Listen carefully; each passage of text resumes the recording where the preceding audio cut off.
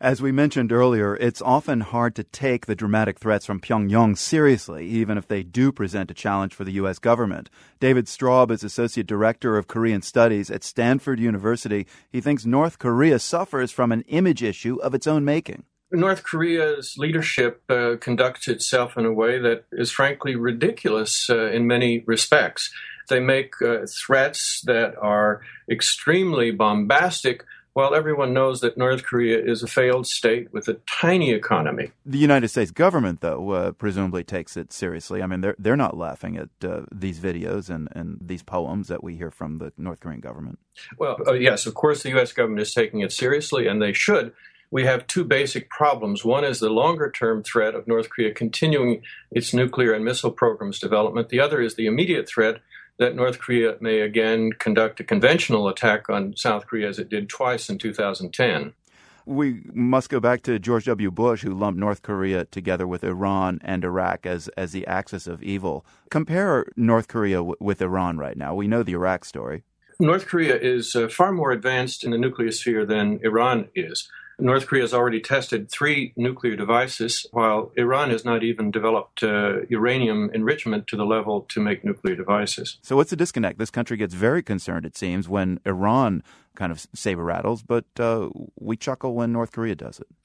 Well, we chuckle at North Korea's rhetoric. The problem is that North Korea threatens our South Korean allies, and moreover, China is a protecting power, in effect, for North Korea. So what is Iran doing in such a way? If it's not as advanced as North Korea, I mean, why do they get a reputation for being such a threat right now? Well, the focus has been, until recently, somewhat off North Korea because there's not been a whole lot we can do to immediately get North Korea to stop what it's been doing. On the other hand, we're still hoping that we can stop Iran from continuing with its nuclear programs. Moreover, there's a great deal of concern in the United States about Iran because of the threat that the country could pose to Israel. You know, we spoke last week with Korea expert Jeffrey Bader, who said a line that has stuck with me, and that is that North Korea is basically engaging in an international game of extortion, an international extortion racket. Let me be blunt here. I mean, is that game being played by North Korea playing the crazy card? I mean, is that what gets people both chuckling and also taking them seriously at the same time?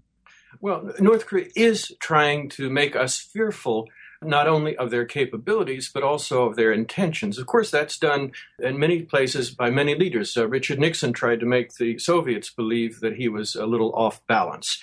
But, I think that misses the fundamental factors at work here. North Koreans are not crazy. They have a bizarre system that makes them act in bizarre ways. But they actually have strategic aims. Their immediate aim is to bolster their regime at home, and their long-term aim is to gain hegemony on the Korean peninsula over South Korea. And one of the reasons they have developed nuclear weapons is they want to intimidate the United States into eventually accepting North Korea's nuclear weapons and eventually have the U.S. leave the Korean peninsula. And so from your experience and what you've seen, do you think it's going to work? Absolutely not. It's totally delusional.